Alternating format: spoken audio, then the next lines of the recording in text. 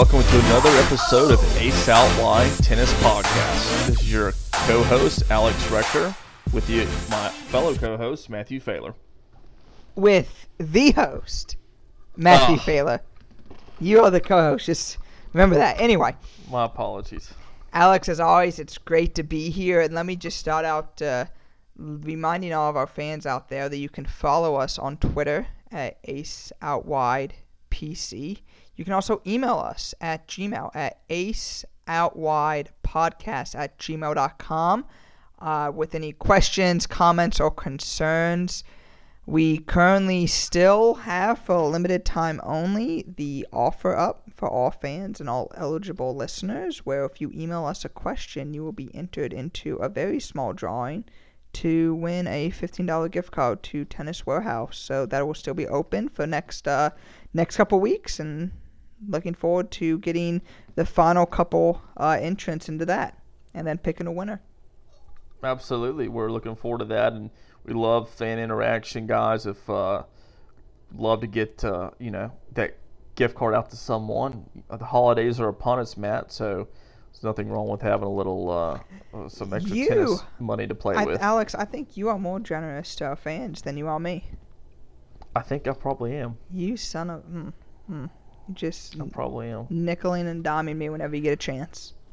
I know. I'm sorry. But our relationship aside, it has been a great week for U.S. men's tennis. In fact, I would argue probably to the say, best week in years. Yes, absolutely. I would probably say since maybe, in my opinion, I would say this is the best week since Andy Roddick was playing back in like 2010. Yeah. Maybe I think the only week, and as much as I hate to say this, the only comparison might have been Sam Querrey's semifinal run at Wimbledon. However, a semifinal, though, only gives you, about 800 points or so in a slam? I think so. Yeah, it's 800, whereas Jack Sock just won a Masters. For those that don't know, which I would expect all of our fans to know by now, Jack Sock won in a third set. Really just great match. The Paris Masters over this past weekend. Fantastic for Sock. Obviously, it's his first Masters title, let alone ATP 500 title. So this is a huge, huge title for Jack Sock. He went up about 13 spots now, is currently sitting at number 9, and will just barely squeak in now to the London finals now. So he'll be qualifying for London and be among one of the top 8 players to play next week. Yeah, so like Matt just said to all the listeners out there, this is the biggest title American man has won since 2010. No one has won a Masters yet. Obviously, no Grand Slam winner since that time either, and just extremely proud of Jack Sock. I don't think anyone legitimately expected Jack Sock to win the Paris tournament, period. Well, it's so funny, just to put it in perspective, and speaking of Masters, Jack Sock and John Isner actually had a tee time in Augusta, where the actual Masters golf tournament is played, during the London finals, the ATP finals. So none of them, none of them expected to be there. Of course, John Isner, was keeping his expectations realistic and knew he probably wouldn't make it. Okay. And now, to the defense too, Jack Sock had no idea he was even in the running. I think it was when he got to semifinals or even the quarterfinals that somebody told him that he could still technically qualify with a win. And here it is. He won, and he's going. And John Isner will be sitting at home.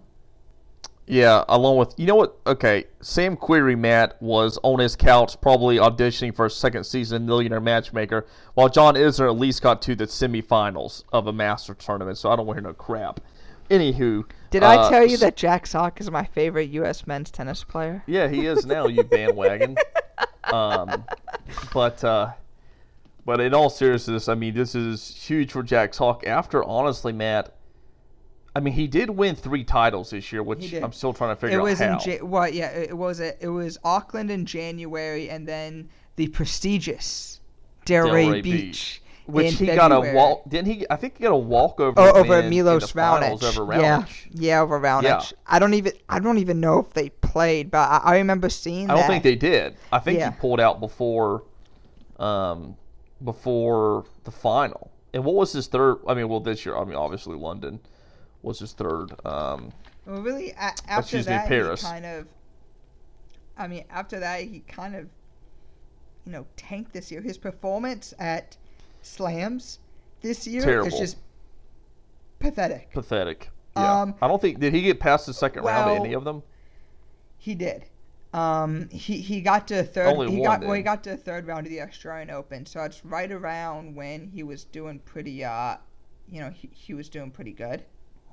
But yeah, so he got the third round of the Australian Open, first round of the French Open, second round of Wimbledon, and then first round of the U.S. Open. So really, didn't do too well. However, we have to make note that his performance at Masters has been pretty respectable. He made it to semifinals of Indian Wells and the quarterfinals of Miami.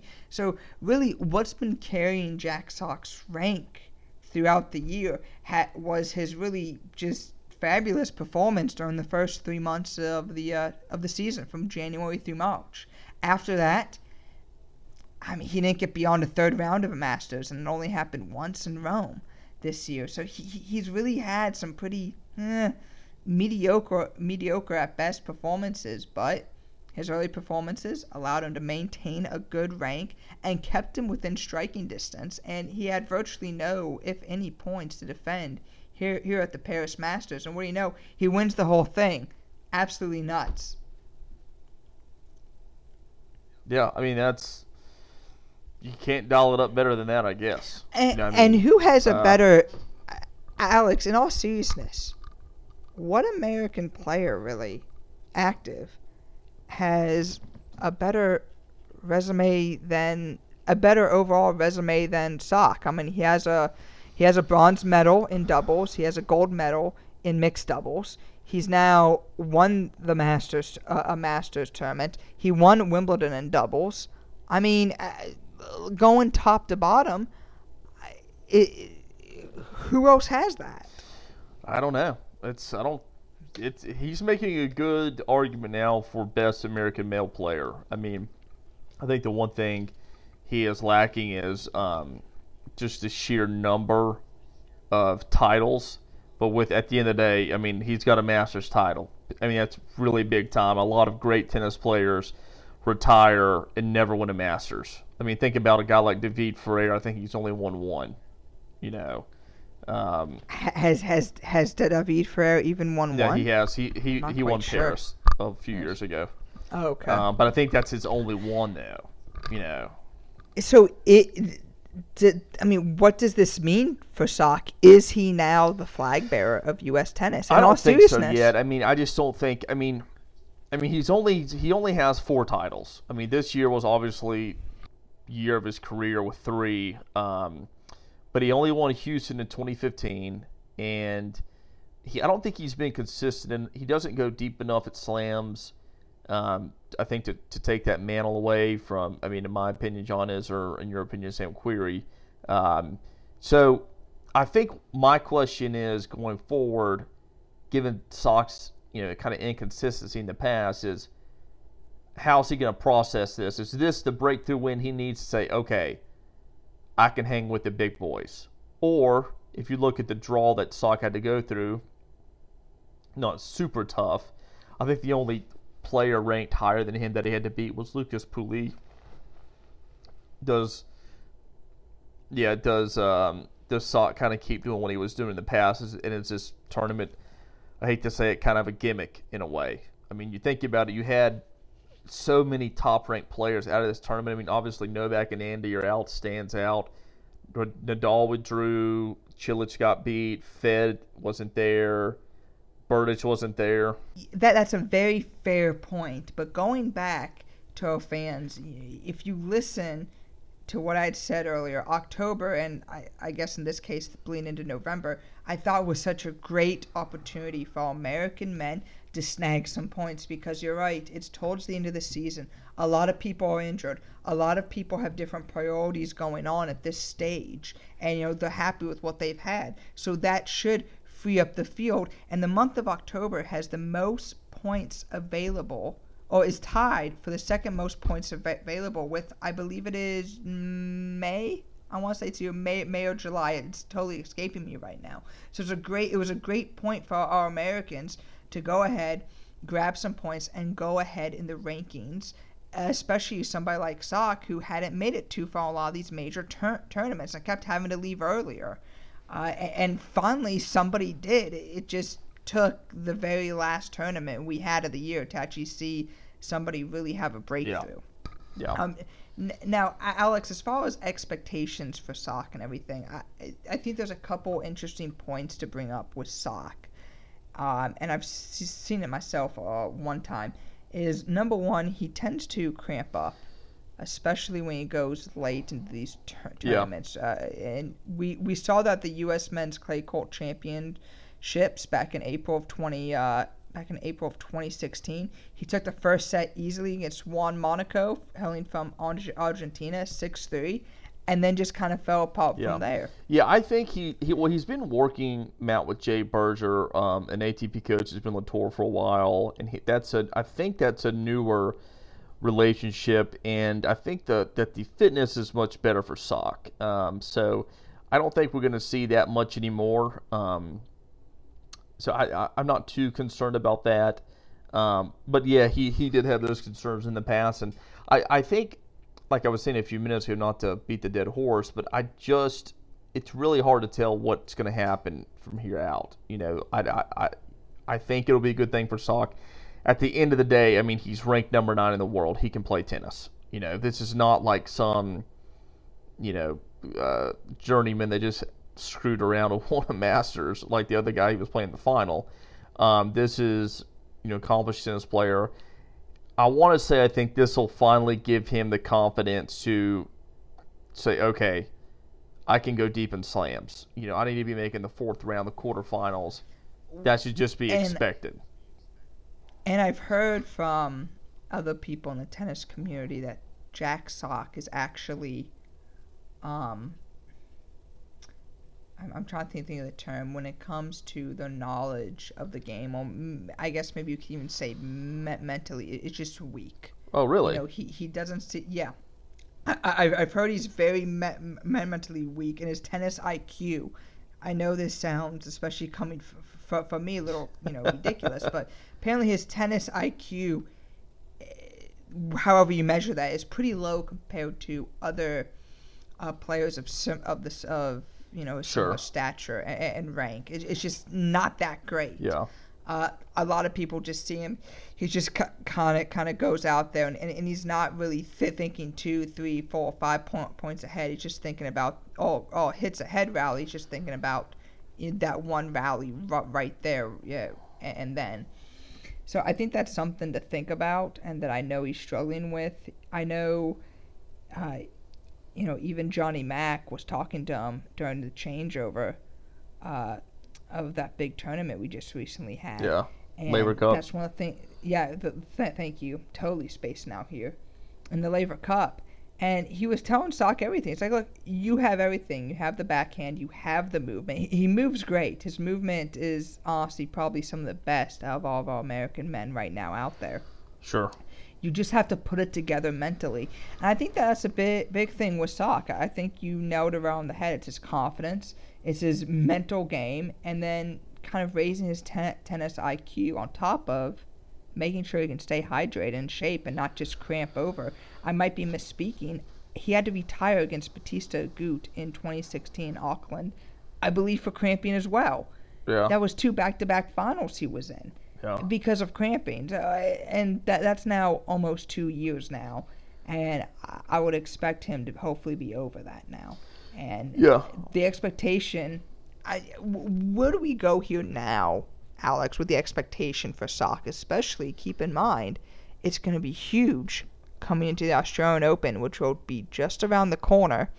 And he's going to have points to defend at Auckland and Del Rey Beach. Yeah, I mean, I think that I think American tennis fans want consistency in the slams, and they're getting that a little bit from Sam Querrey now. And I think that's where the next expectation for Jack Sock has to be. I mean, no one gives two craps about Houston or Auckland, blah, blah, blah, or Delray Beach. At the end of the day, we want guys going deep in the slams. So I think that's where our attention is going to be pointed to. I'm glad you finally admit that and know that Querrey is the one bearing the flag in that respect. We can go back to that debate anytime. Well, even Isner said he was very disappointed to be knocked out of Paris early, and he acknowledged that. He said, I finished within the 11th or 19th spot over the past, 5, 6, 7 years. It's been consistent, but consistency can kind of get old sometimes. You see it sometimes even in college football, where you have a coach of a great team and he keeps going 8-4, 9-3, maybe a 7-5, maybe an 8-4 again, and eventually they get tired of being 1 or 2 wins away from being great. Yeah, sure. And I think, in all honesty, yes, I like to pick fun at Isner. Isner's a fantastic player. I cheer for him whenever I get a chance. But the consistency is it's so hard cheering for Isner for me because he's right. It's like he's right there on the edge, but I'm sorry, he has ground strokes of somebody you'll find in the top 150. He just happens to have the best serve, possibly ever on tour, and that's why he is where he's at. Yeah, I agree. I mean, it's it'll just be interesting to see. I don't know. I really have no clue. Now, how does offhand? I don't know, Alex. How does Jack Sock serve compare to some of the other players on tour? I mean, is it as fast as Sam Querrey's? No, it's Sock's games is interesting because he holds the grip. I don't know if it's the full Western or the full Eastern. Essentially, very similar to how Nadal serves and hits forehands and backhands. I mean, he has actually, I think he's the only player on tour, within the top 200 that has more RPMs on his forehand than Nadal does consistently. So his forehand's crazy good. I think his serve is pretty reliable. It's not going to break down very often. You're not going to get a lot of double faults because of just the sheer amount of spin that it's got on it. I think his backhand is very average. I was watching him a lot, in his match, and it kind of reminded me of almost an Andy Roddick backhand. You're not gonna. It's very average. And I mean that in a sense that it's not a liability, but he's not going to be hitting. He's not going to be turning a lot of defense into offense with his backhand. He's not going to be hitting winners with his backhand. So that's that. But like I said, it's not a liability. It's not an issue. I think what's great about Sock's game is that given the amount of doubles he plays and how amazing he is at doubles. A year or two ago, he was statistically one of the best doubles players on tour. Whenever he comes to the net, it's just game over. If he can get his ball, if he can get his racket on a volley, I mean, he's got to have 80 to 85% chance of winning a point. And remember this, I remember seeing a highlight in actually last year's Masters when Sock went up against Isner. He returned one of Isner's first serves. With just a fear hand. Yeah, now I remember what you did. It was nothing. Yeah, I remember that. And, I mean, that's impressive. Because I'm sorry, if I went up against a John Isner serve, I mean, if he nailed me right in the noggin, it'd probably be, manslaughter. I mean, I can't imagine that, let alone hitting it with just a fear hand down the ad court. It was very impressive. Yeah, no, I agree. It's I know exactly what you're talking about. So here's a question for you, Alex. Is Jack Sock right now, where you're sitting, does he have the best chance of all the Americans right now to be our next Grand Slam winner? Yes. Really? Yeah, I think so. You give him, really? So you give him ahead of Querrey, Isner and Tiafoe to be not to win a Grand Slam, but to be the next one to win a Grand Slam. Yeah, I mean, I don't see Isner winning a Grand Slam. I don't see Querrey winning one either. And I don't disagree with you there. Yeah, I mean, I could be wrong on Querrey. I hope I am. I hope I'm wrong on John. Yeah, I'd like to see him win. It'd be great. Of course. Oh, yeah, I would be in heaven. But I think Tiafoe has the talent to win one in a few years. I think Ernesto Escobedo has the talent as well, but that's going to be a long way out. I'm talking like 8 or 9 years down the road. But I mean, I think I just have to agree. Yes, when Jack Sock's playing well, if he could get into a tournament where maybe Rafa's hurt, Roger loses, and one of those Grand Slams, I mean, I don't see anybody else having a better shot than him. Maybe a Sam Querrey in that same situation, just because he has a lot more experience on tour and big game. That's the thing. Sam Querrey's beat big time opponents, and we know from reading other articles and hearing from people close to Jack, he does struggle mentally. And put yourself in Jack Sock's shoes. You said it just a few minutes ago, Alex. Sure, he won a Masters, which is a humongous deal. But in his head, if he's in a tight match against a Djokovic, or is walking on court against a Roger Federer or whomever, he might think, okay, I won a Masters, yeah, but who the heck did I beat? Yeah. I beat some Serb who was ranked 77 at the time, and it took me 3 sets to do it. So I'm wondering how much he's really putting internally on that Masters that he just won, because when push comes to shove, when there's a lot of pressure on him, is he really going to be able to mentally lean back on that as a confidence builder, or is it just going to be like, well, yeah, I got lucky because, you said, Nadal and Fed won in it? Yeah, I don't know. It's a good question. But anyways, Matt, I think we need to pivot a little bit and just touch on the NextGen Finals. I know we spoke about this before, but it starts off tomorrow, the 7th, and our boy Jared Donaldson is going to be facing off against, let's see, I forgot the guy's name here.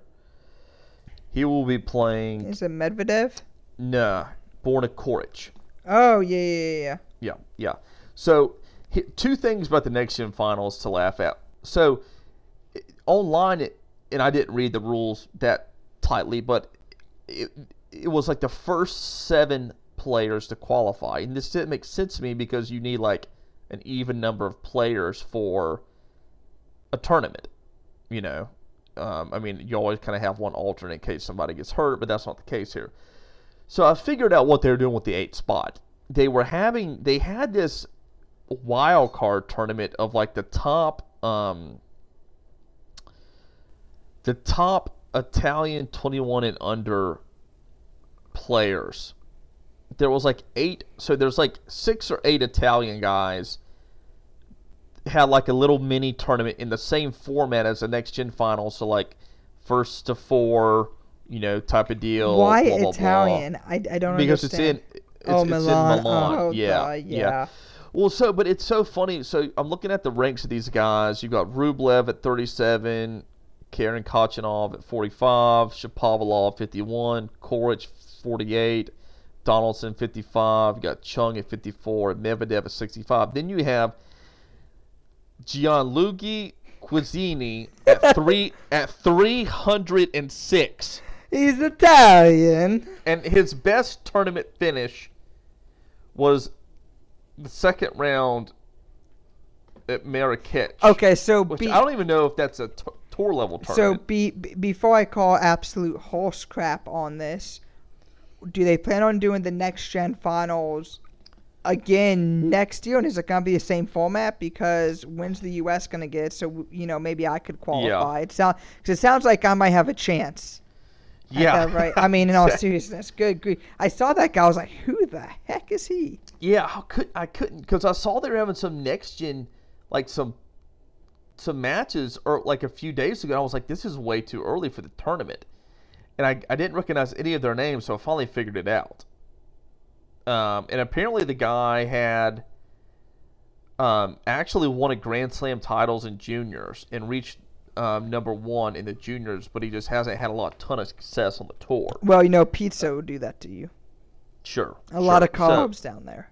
Yeah, exactly. A lot of carbs, maybe hanging out with BG, getting some Bud Ice. I don't know. But I thought that was just very random and whatnot. And have you heard about the controversy around the draw ceremony last night? No, this is news to me. Yeah, so it was news to me too. So, and I watched a little clip on it, and it's kind of funny. So, apparently, they had this draw ceremony. So there's two groups. You got Group A and Group B, right? So they had these models, and the whole idea was like it's Milan, the fashion capital of the world type of deal, like beautiful models and women everywhere. Like, so all of the players had like a model assigned to them. They would walk down this runway, and then at the end of the runway, they either took a left for Group B or like a right for Group A, right? So that was all fine and dandy if you think about it. But the problem was these models were like pulling the letters, like either they were taking like some of their, not like their tops, like they were in like, in a bra or something, but they were taking like their coat off to reveal like the letter was like on their back, or one of them had like this kind of like a very I am watching this now. Exactly, like a very risque lingerie thing, and like she lifted up her skirt and like a B, like the letter B was like on and they have to like, and it looks like the players are having to like reach for it or something, and this looks first of all, this looks like it's in like a Motel 6 ballroom. Yes, it looks so bad. I mean, if it wasn't, it's not even that it's sexist. I mean, I guess you could make an argument that it is, but it's just so awkward and bad. I mean, you can tell the players themselves are like, holy hell, it looks like get me off of this stage now. It looks like nobody, they do not want to be there. Oh my god! Oh yeah. And then there's a guy from South Korea. Looks terrible. Looks like a wall. And it's so funny because all these guys like 21 and bless their hearts, they just don't know how to dress very well yet.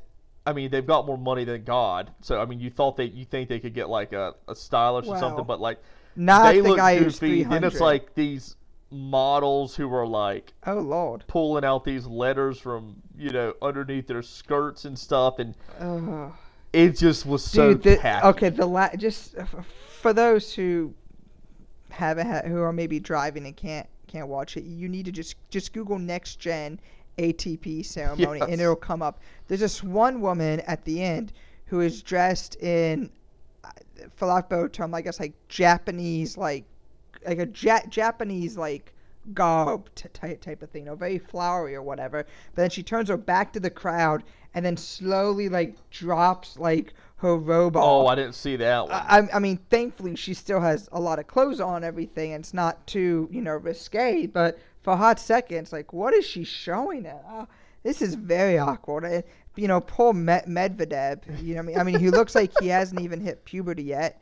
I mean, I can say that in all honesty. I was standing right next to him in Winston-Salem Open, and Alex was like, hey, that's Medvedev. I'm like, no, I'm pretty sure that's a local middle school tennis player.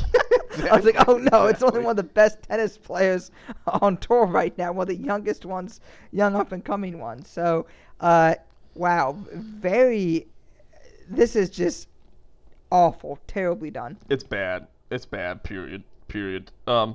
But anyways, Matt, in conclusion, I think we need to just mention quickly the American Mover of the Week award last week, where there was another great challenger at UVA, the Boar's Head Club. A guy that we've mentioned a few times on the podcast, Tim Smichek, got his first title in a few years, Matt. And he is on the move. Yeah, he is. It's good to finally see him actually have some experience. Unfortunately, he came at the expense of our boy Tennis Sandgren, who just, God help him, continues to be the number 1 or number 2 seed these challengers and just continues to go down.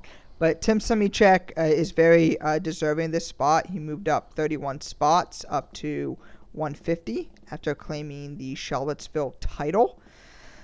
Just a little interesting note, his last win came against Rampras back in 2015 in Dallas.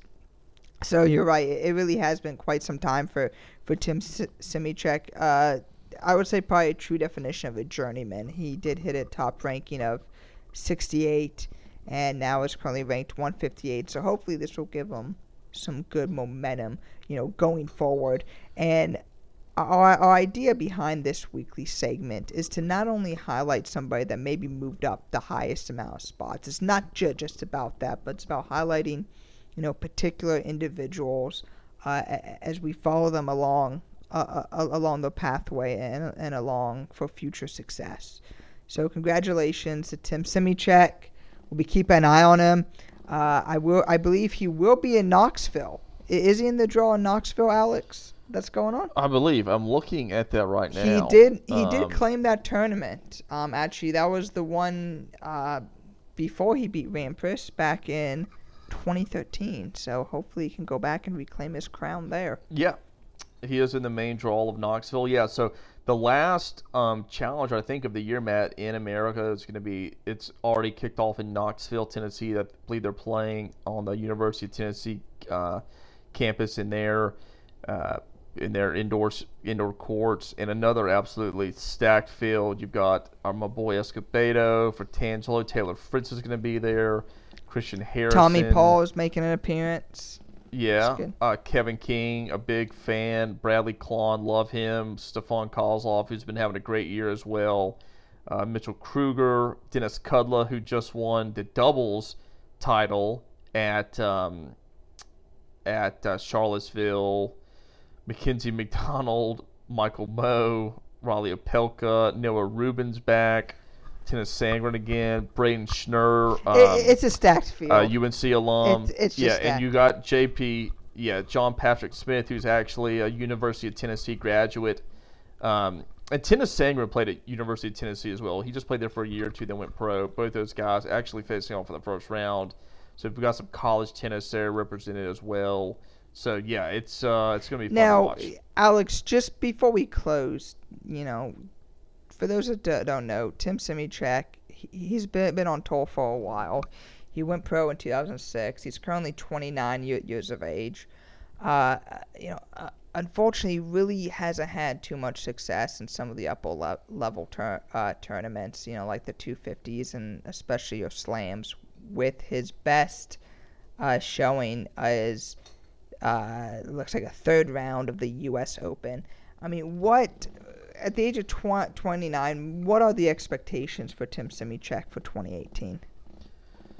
Yeah, I mean, I think right now, if you're Tim Semichek, you're really wanting to get into that 110 to 100, top 100 ranking. I mean, because that is going to give you a shot to kind of get into some of the main draw of the slams. Or certainly it's going to give you a shot to get in the challengers of the slams, and not to mention at that point you're definitely getting into main draws of a lot of 250s and 500s on American soil.